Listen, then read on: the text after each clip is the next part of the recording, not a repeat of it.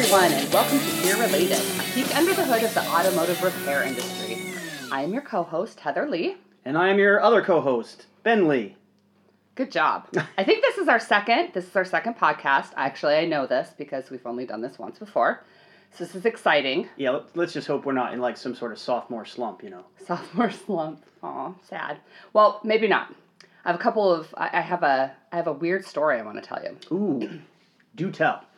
Okay, so earlier this spring in Mississippi, because nothing weird ever happens in Mississippi, right? Not that I know of. So this man, he's a self-proclaimed internet celebrity. Ooh.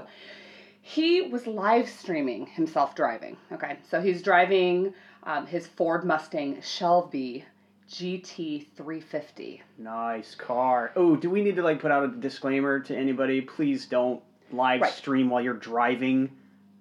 Good job. You just did that. Perfect. So so he's live streaming and he's saying that he's going faster than 180 miles per hour on public roads. Okay. So doesn't he get pulled over? Of course. Yes. Of course he gets pulled over. And so he tells the cops, as he's still live streaming, that he wasn't driving fast. Except for now, there's the live stream version of this where he's saying 180. And then my favorite part of the story, personally, is that when they asked him for his driver's license, he doesn't have it. He has a photo of it. And what he says is the lady at Hooters kept it. Was it like collateral for some wings or something he ordered? I don't want to know. Okay. Personally, I don't want to know. So because he did all of this, he then, they kind of let him go at the scene, but then they had enough to get a search warrant and go search his house. And they charged him with possession of a firearm by a convicted felon. Okay. And reckless driving, of course. So the moral of that story is, again, don't live stream while you're driving. And maybe don't do 180 on public roads or ever, really. Yeah. Yeah, maybe just not be a complete idiot. Yeah. Yeah. Another thing I thought... Wait. But the car's okay, though, right? No cars were injured in this story. Oh, good. Yeah. That's all I want to know. I'm sorry. I should have led with that. I apologize. So I just thought this was a great one. Elon Musk. Okay. We're all familiar with Elon Musk. Mr. Tesla himself, Mr. SpaceX, Mr. Tunnel Man. I don't know. Tunnel Man? He's building a tunnel. Oh, okay. Well, he's building something else. Okay. He tweeted on April 23rd that Tesla is going to develop a quiet electric leaf blower. You know, this is actually a great idea because how many times have you been in your house, sound asleep, at 8 o'clock in the morning, and your neighbor decides it's time to get rid of all the leaves? And I'm sorry, but could we just wait, I don't know, until like 10, 11 before we start that kind of racket? No. Now you don't have to because you can buy your Tesla leaf blower. Your Tesla leaf blower. Wow. Mm-hmm. Yeah. I mean, what will he think of next? That's what we're all wondering.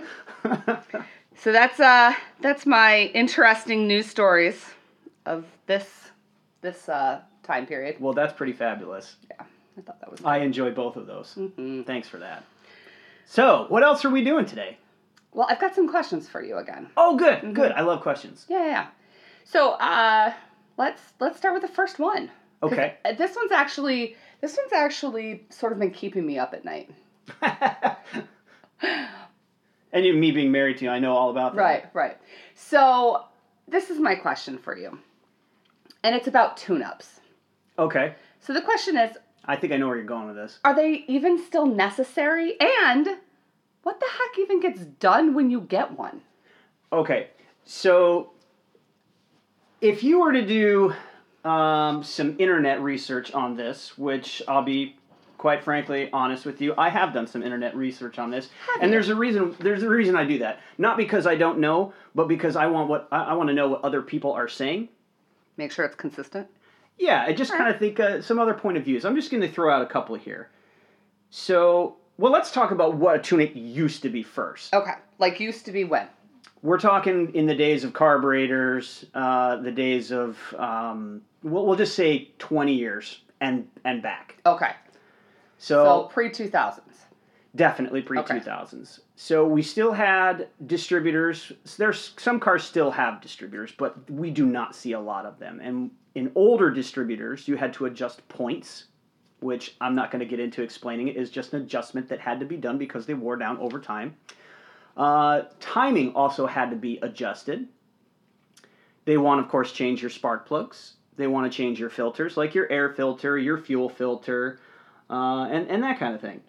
So that's what we used to do. Now, some of that we still do, but as I said, distributors we're not seeing very much anymore. Carburetors we don't see at all because we're all fuel injected now.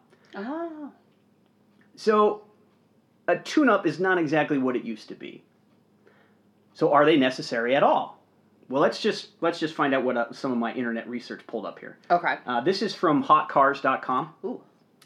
Modern cars, with their computers and sensors, are able to constantly adjust for any changes and monitor many parts of the vehicle. Simply put, newer cars only need replacement of wear parts.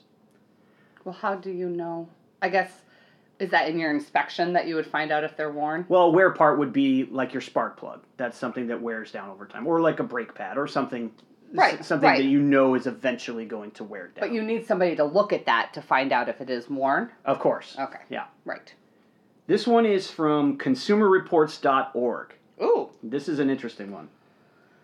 If your mechanic says your car needs a tune-up, be wary. Ominous, right? Consumer Reports? Yeah. That's because cars built in the past 10 to 15 years don't really require a tune-up anymore. Okay. See, that's a little misleading, though. I'm going to give you one more. This is from The Consumerist. Spark plugs in newer cars, meanwhile, last for up to 100,000 miles. So this is my internet research. This is what I pulled up. Now I'm going to give you what I know based on my own experience and what I've seen and what I know that manufacturers are putting out. All this information that I'm going to give you is from the manufacturer, the people who made the car. Right. Not the dealerships, not the independents. These are the guys that engineered the car. They know when they want stuff to be replaced, right? Right. All right. So let's tackle that last one first. Spark plugs, 100,000 miles. Let's just look at a couple examples. 2012 Jeep Patriot. Spark plugs recommended by the manufacturer to be changed every 32,000 miles. Oops. 2017 BMW 330i. Every 60,000 miles. 2016 Subaru Outback. Manufacturer, again, recommended spark plugs at 60,000 miles. One more just for fun. 2013 Volvo XC60, 70,000 miles. So 70 is like the longest period. For those examples. Right, for that example. Now, nothing's close to 100 at this point. Not on those examples, but there are quite a few cars that are 100,000 miles, 120,000 miles. What they're talking about is your double platinum spark plugs, your laser iridium spark plugs, really fancy spark plugs. However, you should always consult your owner's manual. Remember we talked about this last week, right? Don't ask me if I've read it since then, please. So I guess you could say that if you want to argue the semantics of what a tune-up is, the answer is no. We don't need to tune up cars the way we used to. But here's what we do need to do. We need to change the definition of what a tune-up is. Because there are still things that need to be performed on your car, regular maintenance-wise, that could fall under that category of quote-unquote tune-up. For all of you listeners out there, I'm doing air quotes. So what is a normal tune-up in this day and age? Obviously, changing spark plugs when they're due as recommended by the manufacturer. We're going to look at filters, which are air filters, your cabin air filter, and a fuel filter for some cars. Most fuel filters are now contained in the gas tank and they are not serviceable. one of the other things that we're going to do that gets often overlooked is we're going to clean the throttle body. Oh. The throttle body gets muck buildup. See, this is kind of like the carburetor thing. The carburetor need to be adjusted. The throttle body needs to be cleaned, and it also needs to be adjusted. But you don't adjust it. Guess who adjusts it? The manufacturer. No, it's kind of a trick question. The computer adjusts it. Okay. So what you need to do is you need to clean the throttle blade, clean the throttle body itself. Then we hook up our scan tool to it, and we reset what they call the adaptation. Your throttle body has actually learned how much air to go through it. So we're going to reset that. Okay. The tune-up like every other oil change, or... For most tune-ups, they were around the 30,000 mile mark just because copper core spark plugs, which we use sometimes, but as we discussed, a lot of them, they're platinum now, they usually wore out around 30,000 miles. Okay, so it's more based on how many miles are on your car. Okay, so, and are we doing these kinds of things now still based on miles of the car, just whatever your manufacturer recommends for each? Pretty much everything's going to be mileage based, yes. Okay. So what you see now nowadays, rather than tune-up, you see 30,000 mile services or 60,000 mile services. But this concept of the tune-up being irrelevant anymore is kind of just an argument over the definition of what it means. That makes sense. So, yes, tune-up by a different name. Yes, exactly. Okay. All right. That's good. I have a super important question for you now. Okay. And this is a little outside the motor area of cars, but I find it very important. All right. Is it true? I don't think this is true. But is this true? This sounds like a good one. If you take the key fob... Oh, your wireless key remote that makes your car go... Meep, meep. If you take that and you hold it to your head... it will increase the range from your car. See, I've actually done this one before. Oh. I heard about this one, and I thought it was nonsense. So I figured I would try it myself. So you get as far away from your car as you can to where the remote is no longer working, then you stick it up to your head, lo and behold, it works. So I kept walking backwards, and sure enough, I got quite a more range out of the fob. Okay. So yes, that is absolutely true. So now let's get sciencey. Tell me why. All right. I didn't know this, obviously. I'm not a physicist, so I had to research this myself. But from what I understand, the reason why it works is the fluid in your head turns your head into an antenna, basically a conductor. You have fluid through your whole body.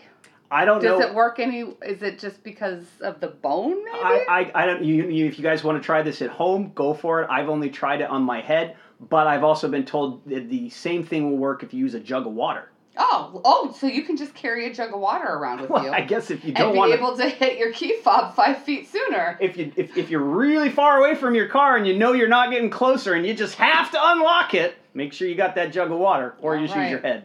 That's... I'm sure that we all in podcast land will sleep better tonight knowing that piece of information. All right, sir. Got one more for you. All right, let's tackle it then. And you know what? This is going to be another controversial one, I bet. Oh, yeah, I'm sure. There are a lot of controversial There's a lot of controversies. A lot of bad information, too. That's the problem, I think. Well, we can't get along, so that's what's going to happen. So my question is this. My car goes down to wherever I feel comfortable with it being empty, fuel-wise. Right. I know that differs for every human being on this planet. But when I feel like I need to go fill up, should I be using premium gas? So the old if I put premium gas in my car, it'll, I don't know, insert benefit here. It'll run better. I'll get better gas mileage. The ladies will think I'm much more handsome. Right. Your key fob will work for further distance. So here's the thing about premium gas. You got to ask the question, what makes gas premium? what is premium gas? Okay, what is premium gas? Premium gas is nothing more than a higher octane rating, which probably means nothing to you, right? It means nothing to me. What is, okay, I'm going to be like a 3-year-old. Why? What's a higher octane rating? Well, what's octane? That's a very good question. So what octane is, again, it's a rating, and most vehicles are designed, engineered to use an octane rating of 87. You know how when you go to the gas station, you see the numbers increase? That's the octane rating. Oh. So your premium gas has... Is it out of like 100? It's based on... I don't know if it's based on 100. It's just the level or a point at which the engine or the fuel in the engine will ignite. Ah, okay. Okay. So it ignites at a higher octane. So what we're talking about is compression ratio. Now, quick little automotive combustion engine talk here. We've got the 4-stroke engine. 4-stroke engine, which they are. Can you name all 4? Not right now. Okay. Not in the time that it will be appropriate for these poor people to listen to me do it. Not in that time crunch. That's okay. I know one is power. Yes.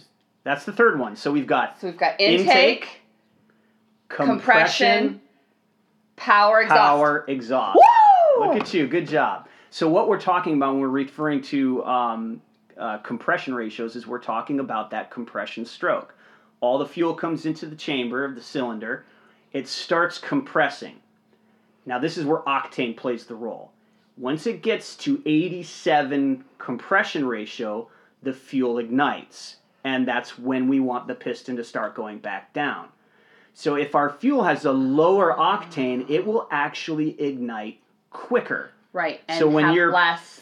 Well, see, think about it. When your piston's moving up and the ignition happens, the piston's still trying to go up, whereas the explosion in the cylinder is trying to push it back down. Power it down. And this is called an engine knock, and they can be very dangerous for engines.